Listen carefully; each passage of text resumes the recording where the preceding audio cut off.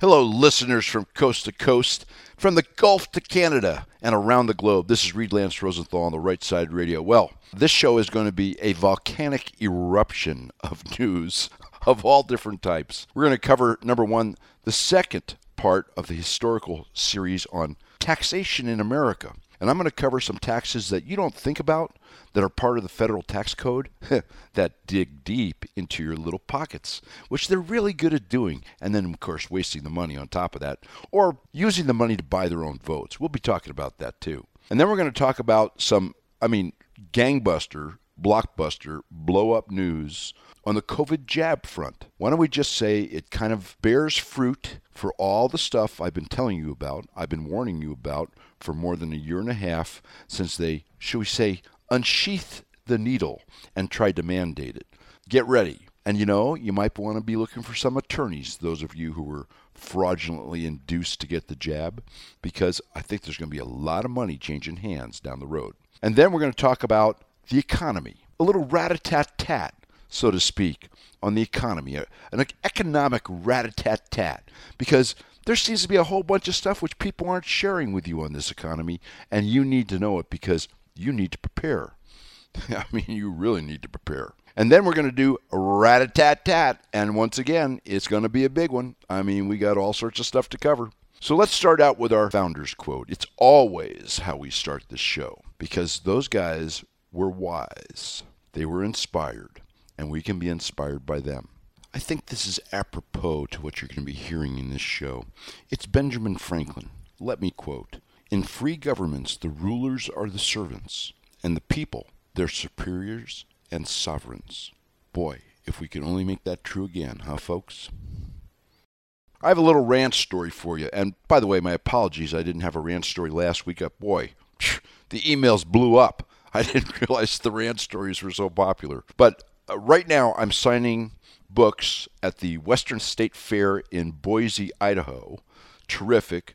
Idahoans are terrific folks. We got piles and piles and piles of readers down here, and it's going great. So thank you, Boise and Western Idaho. The end of next week, we'll be starting up at Eastern Idaho, Blackfoot, the Idaho State Fair, and I got piles of readers there. I can't wait to see you guys and get you rocking and rolling. Wyoming is done, and thanks to all you fellow Wyomingites of mine who came down and bought books and hardcovers. Those hardcovers are beautiful. And I'll keep you kind of apprised. I'm going to give you a little tidbit here sometime during the show, because, I talk to a lot of people at these book signings.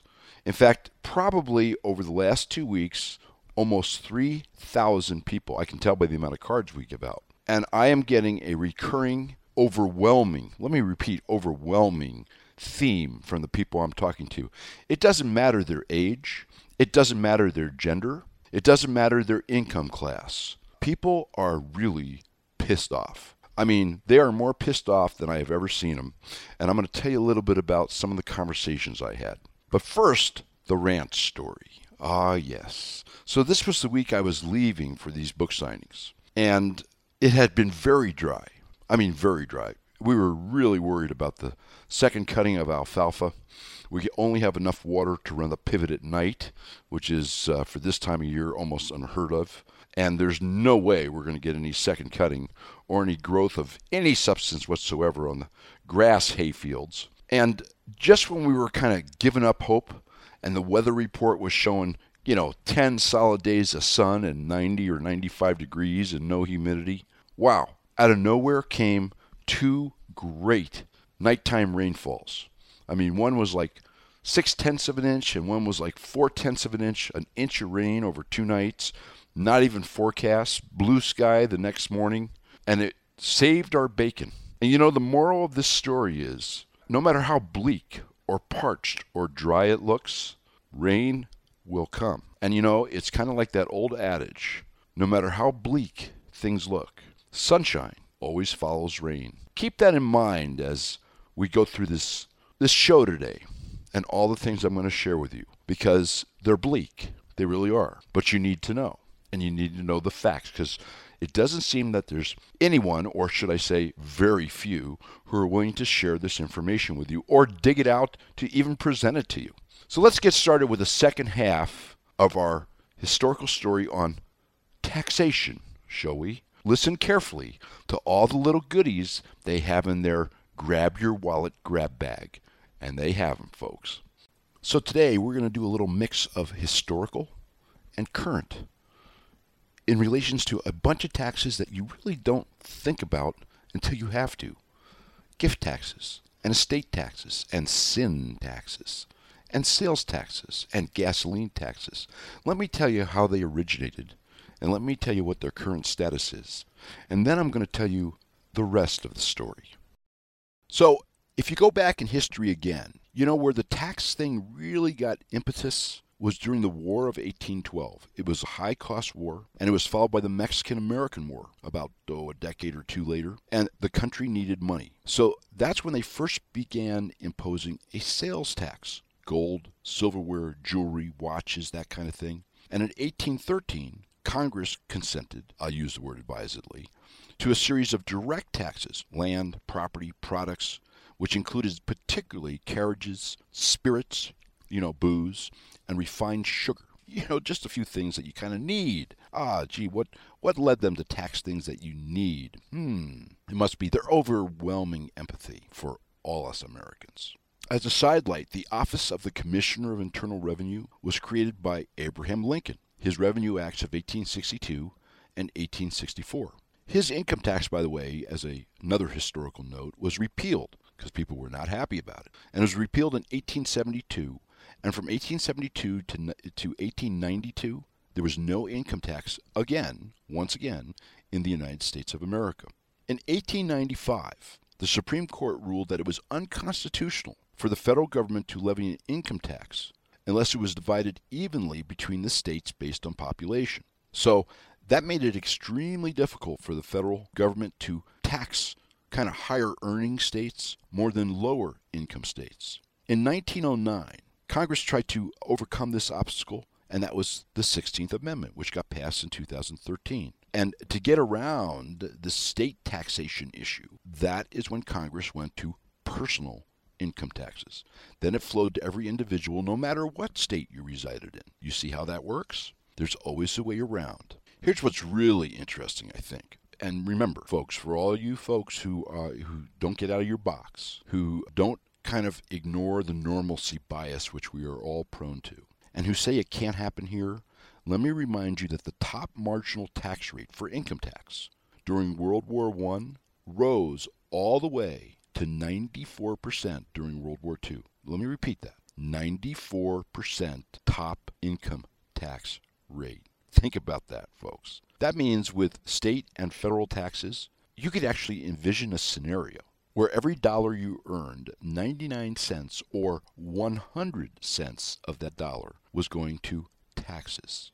Yes. And if you don't think that this government wants to do about the same thing, well, let me just say that you have far more faith in the humanity that comprises government than your host does. And another interesting kind of historical sidelight. John F. Kennedy, and he was murdered for a number of reasons, but one of the things was he was screwing with the deep state, which was becoming firmly entrenched. And he was the first president to aggressively push for tax cuts. He talked about tax reform at his speech at the Economic Club of New York in 1962, just about a year before his assassination. At that time, the highest marginal tax rate had dropped from 94% to 91%. That's right. When President Kennedy was elected, the highest income tax rate in the United States was 91%. In 1964, shortly after he was killed, there were tax cuts which he had begun, and it dropped the top marginal rate to 77%.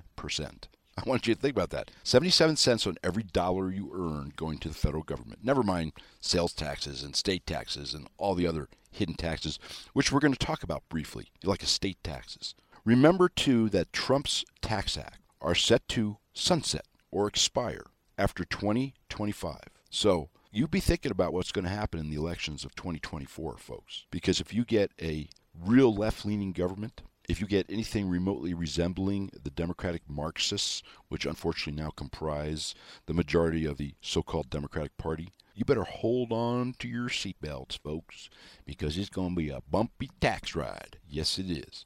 Because, in the end, and I've said this a million times, Guess what? The government has no sources of revenue except your property and your wallet. Period.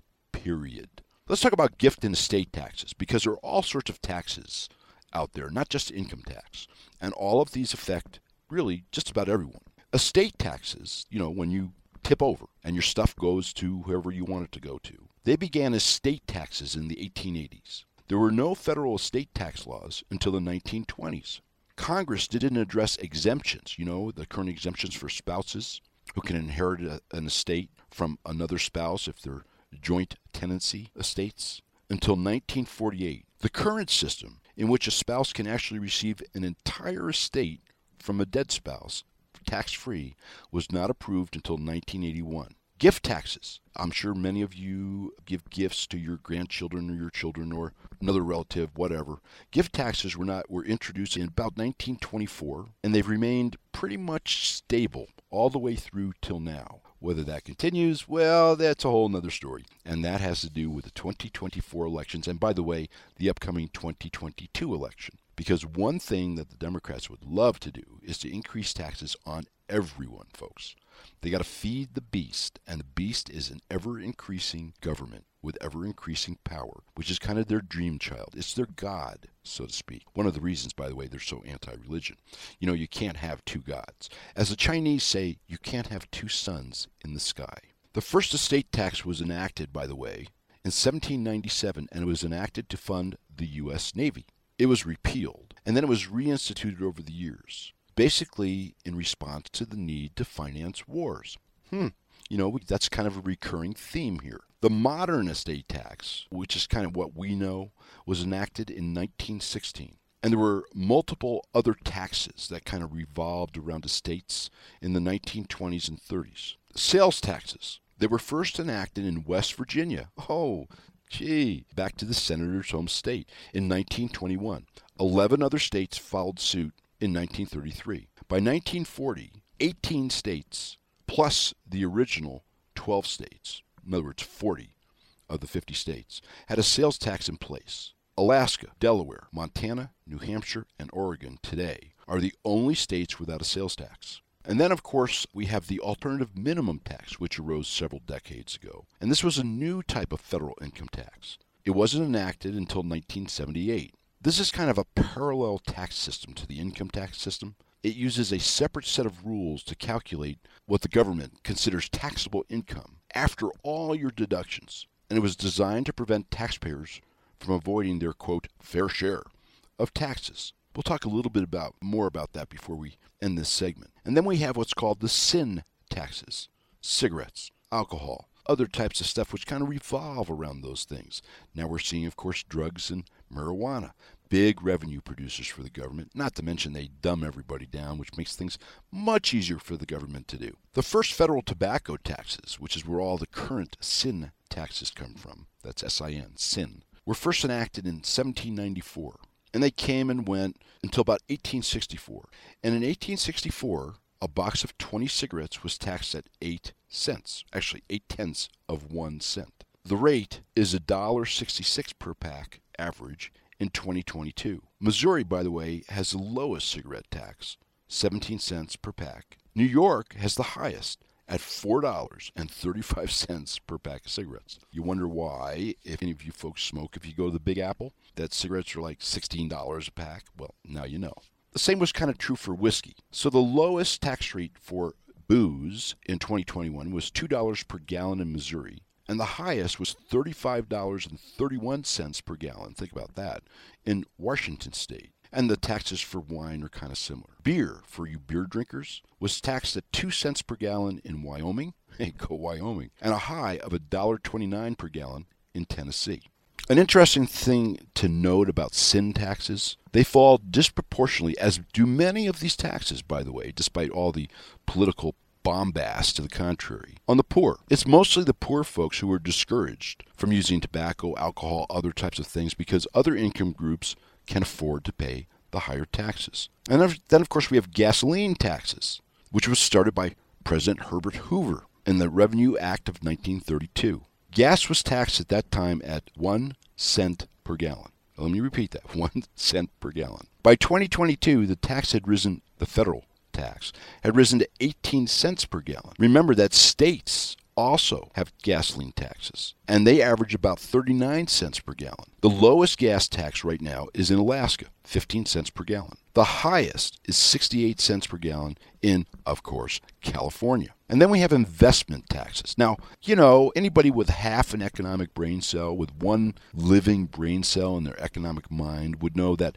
if you want growth in your economy, you don't want to tax investments because that's what spurs growth. But, I'm just your hayseed in Wyoming. What the hell do I know? But that hasn't stopped government from including it in its thirst for taxable revenues, right? Capital gains taxes. You buy a property, you hold it for more than a year, you sell it for, let's say, 20% more. That 20%, not getting into the weeds of depreciation, etc., that 20% is a profit, and that is taxed as a capital gain if you've held the asset for more than a year, a long-term capital gain. The capital gains tax was first enacted with the 16th Amendment in 1913. And dividend taxes were enacted in 1936, and then went away in 1939, and then reappeared in 1954, and exists today. And now, folks, let me tell you the rest of the story. The beast must be fed, and it is hungry, and growing hungrier as it starves. And by that I mean, when you run out of money, you starve, and the government is out of money. The United States is out of money, and they only have one source to replenish those funds they need to grow their control, to grow their numbers, to grow their power, and to grow their size. And you need to be thinking about this. The so-called Inflation Reduction Act, which we talked at length about last week. If you didn't listen, you should, on therightsideradio.com. That's just the warning shot. It is the tax bullet, if you will, across your bow. Pay attention and think about this. You're going to see this in the future. I'm here to tell you. And there are things that you should be doing right now to protect what is yours, to protect your income, to protect your family and your family's financial legacy. And everybody is at a different level, but everybody can do something. Talk to a trusted tax advisor, and I don't mean the folks down TurboTax. I mean somebody who knows their stuff. You may spend a little money doing that, but you'll find it a very wise investment in planning for what is likely ahead of us in terms of the realm of taxation. You folks who have decent-sized estates, and in the current period of inflation, many people have decent-sized estates. I mean, it's really not a lot to have an estate if you've been working 40 years and you have a pension, you have Social Security, and your house is a nice house that you bought a long time ago and has a big capital gain built into it, and maybe your mortgage is paid off or paid down. It's not real difficult to have an estate of $1 million or $2 million or $3 million. Right now, the estate tax level, basically your estate has to be more than $11 million for the federal government to glom on to 55% of your estate on which you've already paid taxes through your whole life to finance its lust for spending. However, that has been as low, and I'm talking about recent history, in real today's dollars, which devalue every day. That has been as low as $2 or $3 million. And I think you're going to see that go down again. Particularly as they beat the drums of the victim classes they have created and say that these wealthy people, these people who have a $5 million net worth, which is nothing. It's zero. It's not even a ripple in a drop in a ripple in a pond in the overall context of today's economy. Think about if you have an estate of $3 million, or you have an estate of $4 million or $5 million, whatever it happens to be. I mean, some lower, it's nice, but some lower number. And they drop that estate tax threshold from the $11 million that came out in Trump's Tax Act. Remember, that expires in 2025, to $2 million. Do you want the government getting 55% of the excess over $2 million? What if they drop it to nothing, to zero, or 500,000? Be thinking about these things, because one thing you can count on is that the government is going to search every crevasse, particularly with their 87,000 new agents. We're going to talk about that in the rat-a-tat-tat. With their 87,000 new agents and 600% increase in budget. Gee, do you think they're planning on more taxes, folks? Do you think they're planning on more collections? What do you think? You'd be well advised to do some planning, to look into the future, and to think outside your normalcy bias, particularly since you know that in the past, income tax rates, from my little history story, has been as high as 94%. And we're actually 77 to 94% for decades in this country. Okay, we've talked about tax. And you know what? Now it's time to talk about some economic news, which I know you're not hearing, and you absolutely, positively need to hear. So, President Cadaver, our buddy Joe Biden, go Brandon. They changed the definition of vaccines. We'll be talking about that here in the next little segment. When things weren't going too well with the vaccines, and the vaccines were shown not to really be vaccines, including by Pfizer and Moderna's own papers. And now he's trying to change the definition of recession. It's kind of a change to a definition which is when he says there's a recession, then there's a recession. Until then, there's no recession, folks. And he kind of ordered his credulous fools, and there are many of them, racing around Washington, trying to carry out his increasingly bizarre and conflicting orders just to redefine the word. That's what the left does, right? The Daily Mail observed that Biden and his cabal, quote, point to metrics like record job growth and steady levels of consumer spending to argue the country is not yet in a recession, and previously claimed that such a downturn was not inevitable, unquote. Oh, you bet. And then, of course, corporate media, they obediently slurped up Joe's new recession definition like a pack of trained SeaWorld penguins wolfing down their Kipper rewards after gliding through ice hoops. What else is new, right? Guess what? There was a UK story. You're not going to find it in the American press, of course. Daily Mail again. Quote, this was a headline. 97% of U.S. executives believe U.S. is now in a recession or close to one, despite Biden's consistent denials. Oh my. When 97% of the businesses in a nation think you're in a recession, I really hate to clue Cadaver and his cabal, but that means you're in a recession because everybody who believes it is acting accordingly, cutting down staff, cutting down orders, making defensive moves. And guess what? That contracts the economy. It's amazing how that works. Amazing. And along the line, they've either been directly lying to you folks, or they've been lying by omission. You can have fraud two ways, omission and representation. Those 372,000 new quote-unquote non-farm hires in June, and the employment rate sticking at 3.6%? Oh, they were just jumping up and down. You probably heard Cadaver singing his tunes there. But guess what? Oh my. 2/3 of the new reported hires in the U.S. were people who already had another job. It was a second job. Oh, gee, we forgot to tell you guys that. Yeah. Most of the jobs that were added in June, folks, 239,000 of the 372,000 quote-unquote new jobs, were people seeking a second job, most likely trying to keep up with inflation and rising taxes. And I don't know if you've noticed, but fuel prices, after taking the little dip, are starting to rise again. Oh, gee, imagine that. That must be because we're running out of oil to sell to Hunter Biden's friends in China for a song and a dance. So now our oil reserves, these strategic oil reserves, are at their lowest point basically ever, going into winter. Oh, what could go wrong with this? Let me think. Barack Obama and Michelle, they seem to think something's going to go wrong. They just installed 3 massive propane tanks on their $15 million Martha's Vineyard property with a capacity of 2,500 gallons of propane. What could they be using that for? It can't be the private jets they fly around on because they don't use propane. I'll leave it up to you to figure it out. And then we have more information. Housing starts. A leading indicator of a sinking, sagging, recession-headed or recession-in economy is housing. I've told you this for years. And I've brought you information on what's been happening with the housing market, which nobody else seems to want to share with you. But last month, the annualized change in the number of new residential buildings that began construction declined 9.6%. Wow. And that was after slight gains in June. This is July.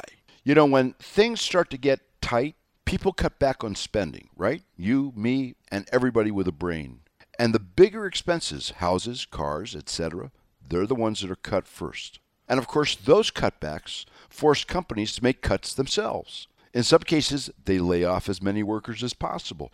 Did you know, although it was buried somewhere deep in the cellar of news, that Amazon has laid off 100,000, let me repeat that, 100,000 people and more layoffs coming in the last month? They're blaming it on supply chain problems. Well, guys, I just don't think that that's the case. I think it's falling orders because people are spending less and ordering less. And back to homes. The sales of previously owned homes, right, used homes, fell 6% in July compared with June. That's a 6% month-to-month decline. Sales dropped 20% from the same month, July 2021. I mean, these are big drops, big drops.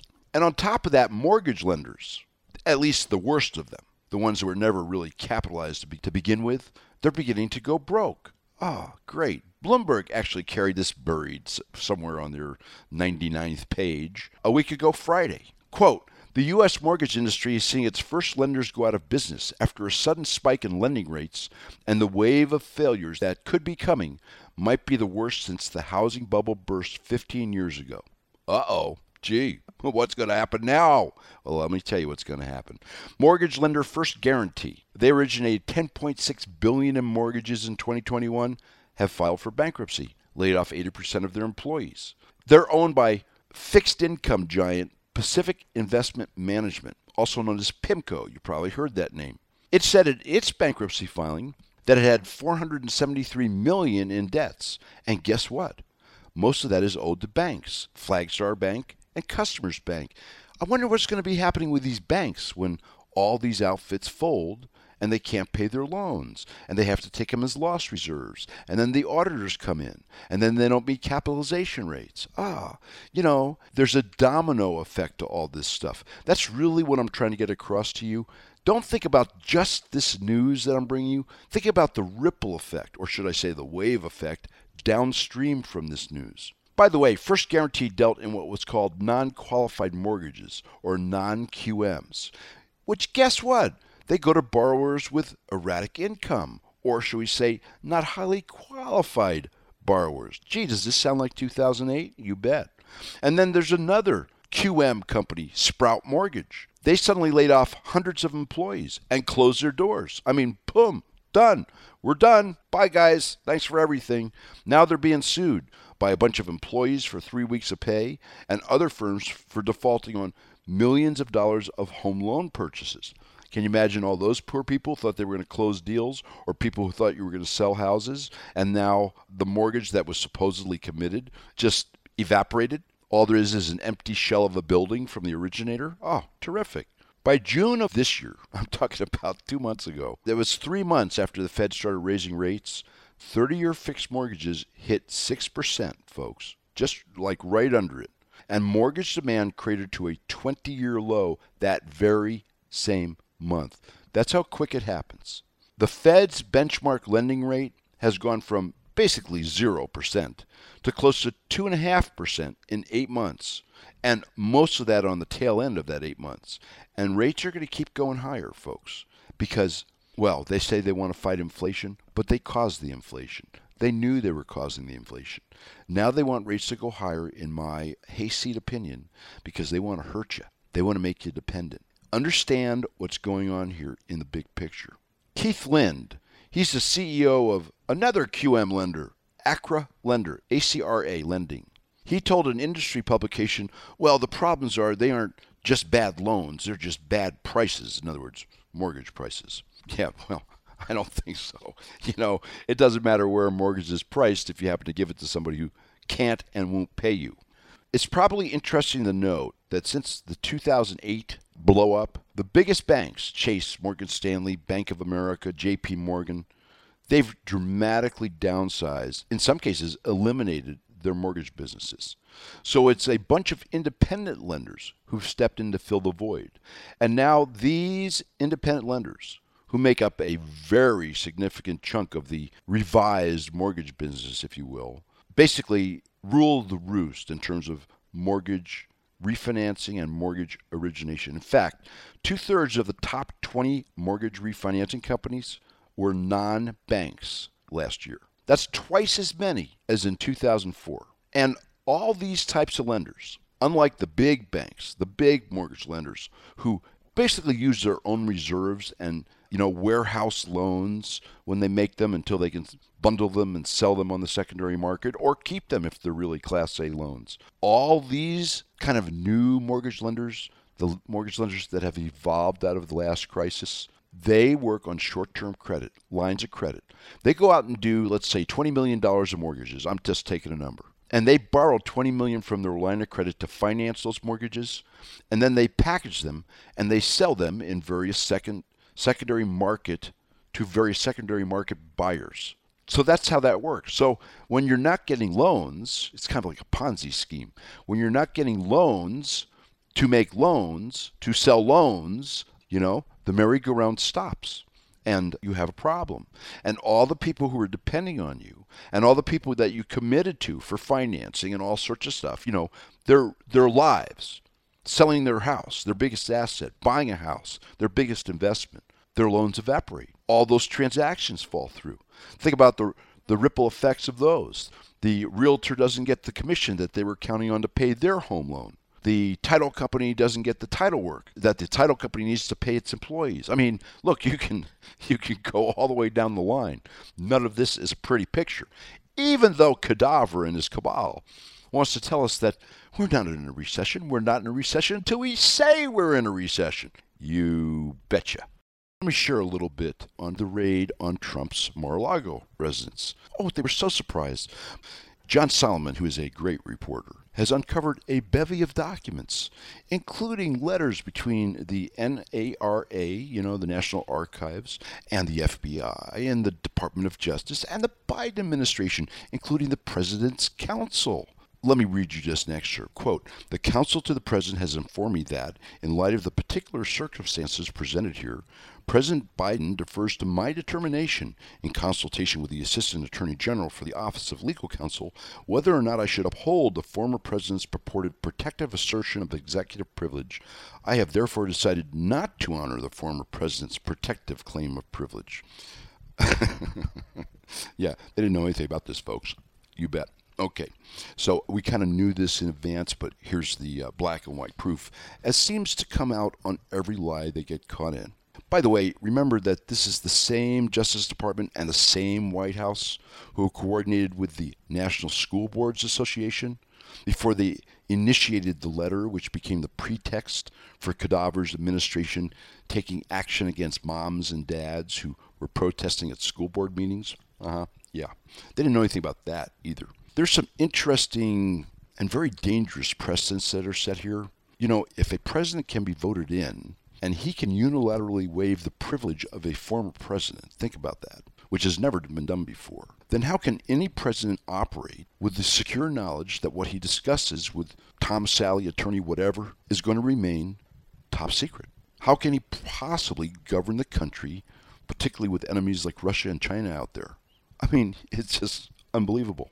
Once again, for political expediency, Democratic Marxists are throwing the Constitution, the national security of America, and the American people under the bus. What else is new? And then Katie Pavlich, who's very good, she had a great piece on the freebies that are being rolled out for illegal migrants that are landing in New York City, which the left calls compassionate. Yeah. Well, did you know that there was a family fun day? That's what it was called. That was set up in New York City, over last weekend, a week ago, where migrants were invited to there, and then they were given everything from healthcare, free healthcare, to free phones and free food. This is a free-for-all, folks. None of these benefits that these illegal immigrants who crossed the border and broke the law to get into the country, none of this stuff is free for any American taxpayer, right? It's not free for New Yorkers. It's not free for sure in the border states like Arizona, Texas, New Mexico, California.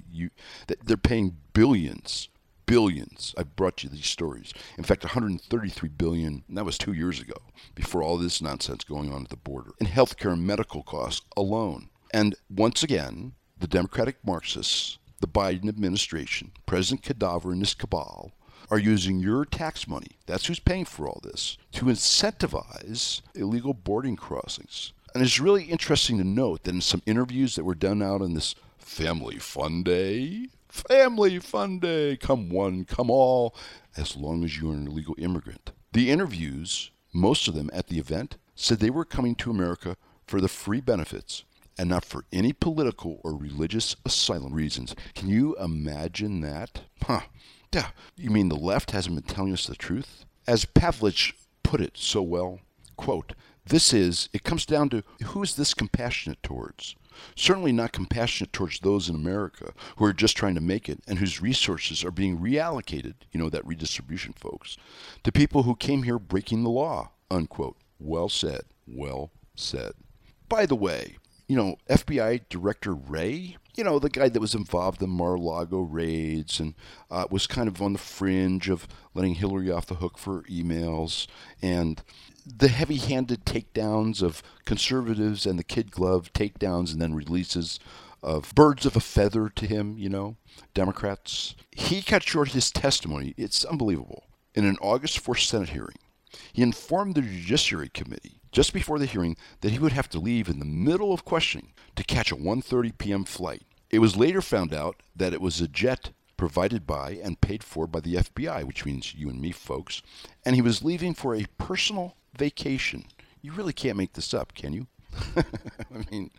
Upon finding out what was going on, the committee sent him a letter. You reportedly departed on the FBI's Gulfstream 550, an agency aircraft initially intended for counterterrorism use, to make the 1 hour and 12-minute journey to Saranac Lake. Further, it has been reported that he made a similar personal trip on a government aircraft on June 2nd and June 5th, 2022. Although certain federal officials are permitted to use government aircraft for personal or political use, these expenses must be reimbursed, etc., etc., etc. And he's now being asked to produce, I'm sure it'll turn into a subpoena, for all his documents and communications related to this travel, a full accounting of the cost to the taxpayers, all the documents and communications relating to any reimbursement for your personal or any political travel, back before, and documents, communications referring to internal FBI policies, practices, or regulations regarding personal or political travel on government aircraft. So, once again, Director Wray is working hard for us, folks. I now know why crime is just on the decrease in the United States. Don't you agree? By the way, the judge, Bruce Reinhardt, I told you about last week, he's now admitted that the FBI's raid, which he approved, on Trump's Mar-a-Lago home was, quote, unprecedented, unquote. And he's rejected the Justice Department's argument to keep the affidavit, this is the key document, which led to getting the warrant under seal. And he cites the, quote, intense public and historical interest, unquote. In other words, he's feeling a lot of heat, folks, so he's trying to save his butt. Wow. The judge is allowing the government, however, to redact portions of this affidavit, and they have until August 25th, a day or so ago, to do so. I can't wait to see it. I bet you it's mostly black lines, and very few words, particularly any of the important and juicy stuff. We shall see. In really good news, following suit, no pun intended, with the judgments that have come out in favor of Navy and Air Force personnel claiming exemptions to the jab, the jab we just talked about here a little bit ago, another United States District Court judge, Stephen D. Merriday, also appointed by Trump, has now granted a class-wide injunction that prohibits the Marine Corps from enforcing the Biden administration's military, quote-unquote, vaccine mandate against or even discharging Marines who filed for religious exemption. This is in response to a class action suit by a number of Marines who filed for exemptions, which were summarily denied, and then they were kicked out of the Marine Corps for asking for the exemption. You think there's going to be some checks written here, folks? I wonder why we're having this recruitment problem.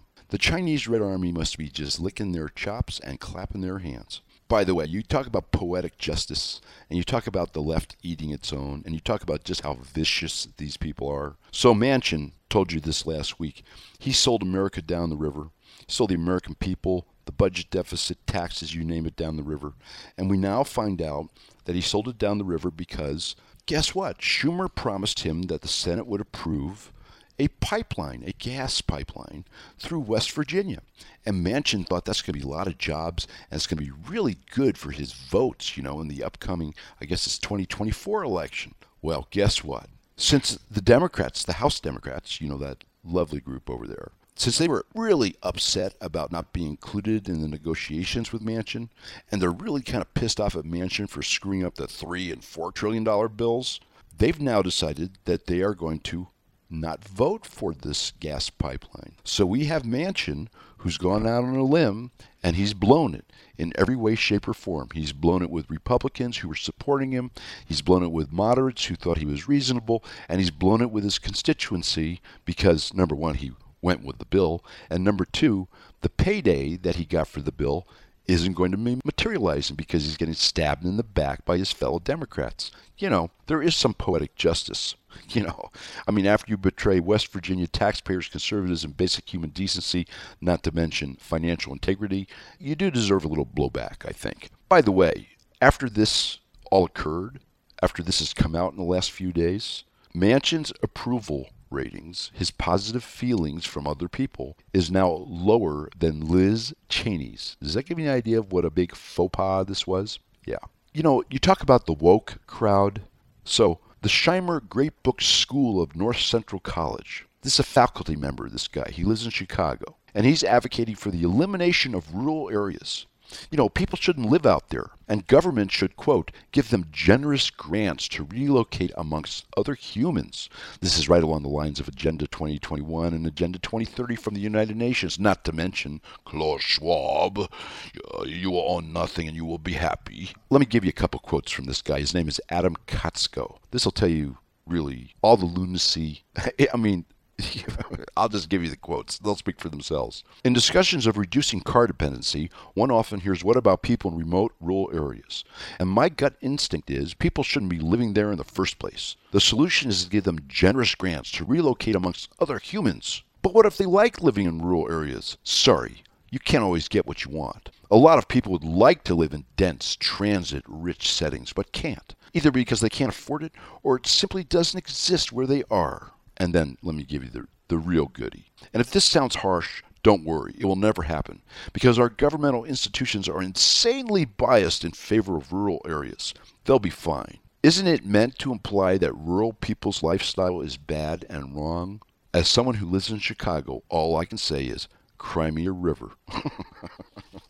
No, folks, all the stuff that they've told you about the city folks, not liking the rural folks, and the blue folks looking down on the red folks, and imposing all their standards on you, you know, with mandates and such, which we're going to talk about next week also, that's not true.